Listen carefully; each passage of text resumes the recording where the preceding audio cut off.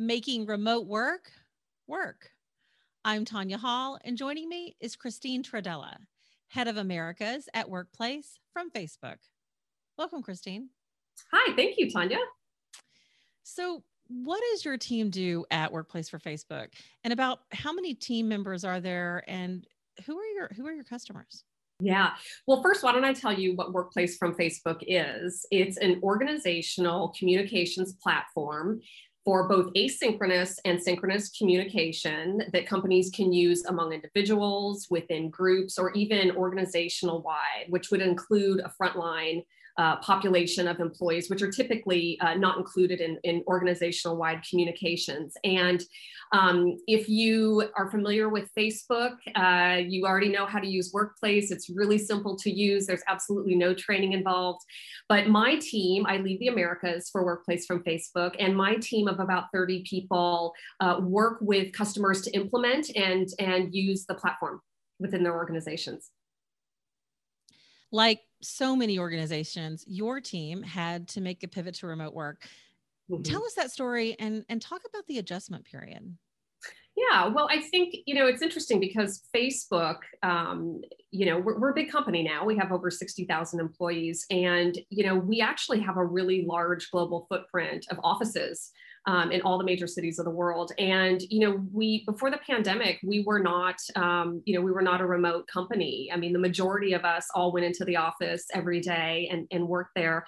But just like everybody else, overnight, we had to become a remote company. And so, we had to do things like onboarding, and we onboarded over 12,000 people just during COVID that, have never stepped foot in a Facebook office before. But we, not only had to get them their equipment to be productive as new employees, but we also had to give them the right training and orientation. And so all of that went virtual pretty much overnight. But the real thing is, Facebook is a place that has a really strong community and culture, and, maintaining that over the period that we've all been remote has been, has really been something where I think we've learned a lot about how to interact with each other, how to use our platforms to communicate with each other and build and maintain that community during this really difficult time. How do you keep teams motivated and engaged while working apart? Yeah, it's really been a challenge. It's all about building that community and maintaining that community. And a couple things that we have done at Facebook. First, I really, commend our leadership because they have really been committed to communicating and hearing feedback. And so Mark Zuckerberg, every week he does a weekly Q&A with the entire company. And what's interesting is that we saw viewership and engagement of his weekly Q&As really increase significantly when we all went remote.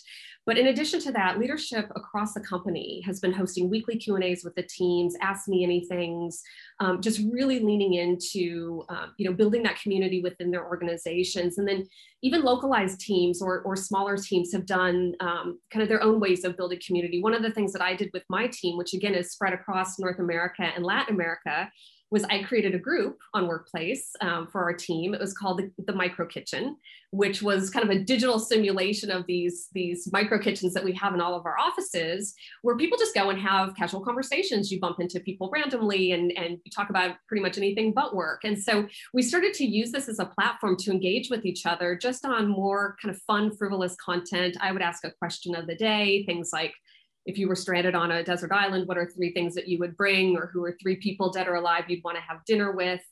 We started doing video interviews amongst people to ask them 4 questions in 3 minutes, just to get to know each other and maintain that continuity. But one of the things that's been really interesting is we've tried to create more structured conversations and facilitate networking amongst our team. So we'll take something like an all hands, which again is a pretty big broadcast meeting where we're talking to an audience. And then at the end of it, we'll carve out time to actually spin people into small groups of maybe 3 or 4 people and give them a topic to discuss. It doesn't always have to be related to work, but just to get to know each other and maintain that momentum and build that community amongst our team.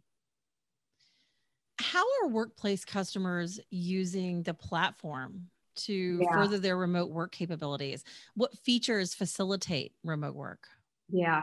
So this is what's been really interesting, is just the insights that we've gotten into how companies have adapted. And, one of the things that we consistently hear from our customers is just how incredible Workplace has been during this time in terms of helping them, again, communicate to their entire organization and build and maintain this community. A couple things that we've seen, and really significant increases in terms of the usage of the platform. And the first and foremost is really the usage of live video. We have seen CEOs of companies that have never gone live before go live on Workplace and really love it. I mean, they see the real-time interaction that they get from people, from their employees when they go live, and it's something that they've consistently done. A great example is NewMotion. They're a company that manufactures medical devices.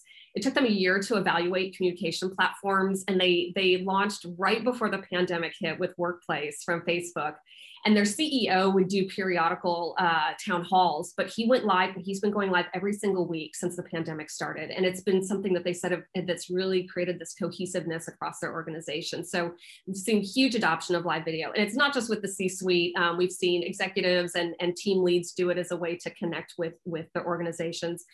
The other thing is we've seen a strong adoption of a product feature that we released during the pandemic that was already on our roadmap, but we accelerated the release of it, which is our knowledge library, which you can think of as a searchable and shareable intranet within Workplace. So it's highly personal. You're getting the content that's relevant to you that you need to have, and it's accessible on a mobile device. So again, something that our customers with large frontline employee bases or frontline responders found really valuable to get important information out to people in real time that they needed to do their jobs effectively. So throughout this time, what did you and your customers learn from the pivot to remote work? Yeah, a couple things. I think we've all learned that we can be productive. I think that was the big question when this started: is can we be productive working from home or working remotely? And I think we've all, I think the resounding overall response to that has been yes, but I think it's changed. That productivity in some cases has come at a cost because people were working, there was very hard distinction between home and work.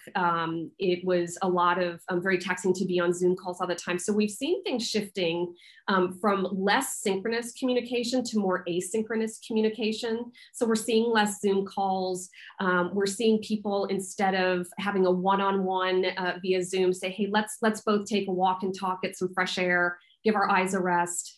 We're seeing a lot of, again, like the Zoom interactions where we used to have big happy hours with 30 people to maintain some community.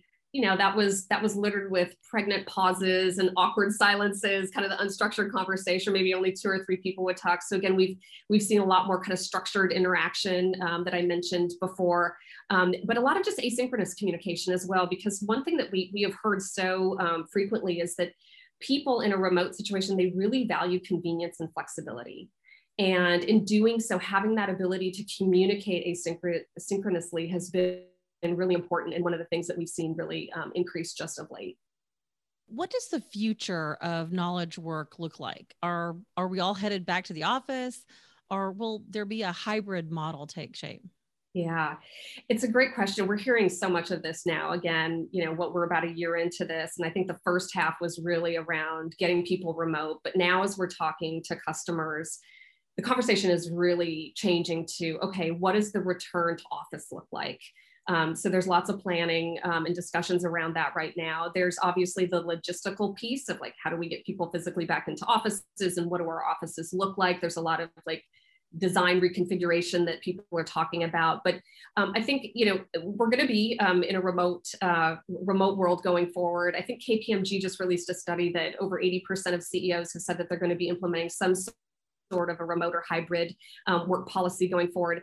I think the biggest challenge and thing that companies are going to need to work through is really, how do you make sure that in an organization where some of the people are remote, how do you ensure that they have access to the same information, the same opportunities, and have the ability to provide feedback in the same way that an office or a worker would? And I think that's going to be the biggest challenge, is to make sure that there's inclusion for both types of employees. And again, this is where technology is really, going to be important and useful in making sure that there's that there's technology that companies can use that really democratizes the conversation and the information that their employees are able to get and give back to the headquarters. So then what changes do you hope companies will adopt moving forward? Yeah, I really do. I think we've heard so much about people really wanting convenience and flexibility, even if that means that they go into an office. And so I really do hope that this is something that companies adopt moving forward. I think we would have been pushed to this regardless of the pandemic. I mean, we are now at a point where I think over 50% of the workforce is now either a millennial or a Gen Zer. These are populations and demographics of populations that have very different expectations of their employers. They're very committed to social good, and they want to be working for a community, not a company. They want to be aligned with companies that share their same values. They really do rely on technology to not only do their jobs, but to live their lives. And so I think, there's an expectation that regardless of what the pandemic may have forced us to experience, pretty quickly, just the changing demographic nature of the work population was going to force us to. So I think it's going to be one that, again, really, is accommodating, or I hope it's accommodating to convenience and flexibility, but one that also, leverages tools to help people communicate, collaborate, and build community, regardless of where they are. Christine Trodella, Head of Americas at Workplace from Facebook. Thank you so much for taking some time to talk to us about the work that you've done and the work that you're seeing being done as we transition back into this new model. If somebody wants to connect with you, maybe they want to find out more about Workplace, what's the best way they can do that? Yes. Absolutely. If you want to connect with me, I'm on LinkedIn, Christine Trodella. And if you want to learn more about Workplace, you can either message me there, or I invite you to go to our website, workplace.com, and check out a demo or fill out the contact us form, and we'll be in touch with you. Thank you so much. Absolutely, Christine. Thanks for joining us. And find and subscribe to more of my interviews right here on YouTube, iTunes, Spotify, Stitcher, or at tanyahall.net. Thanks for watching.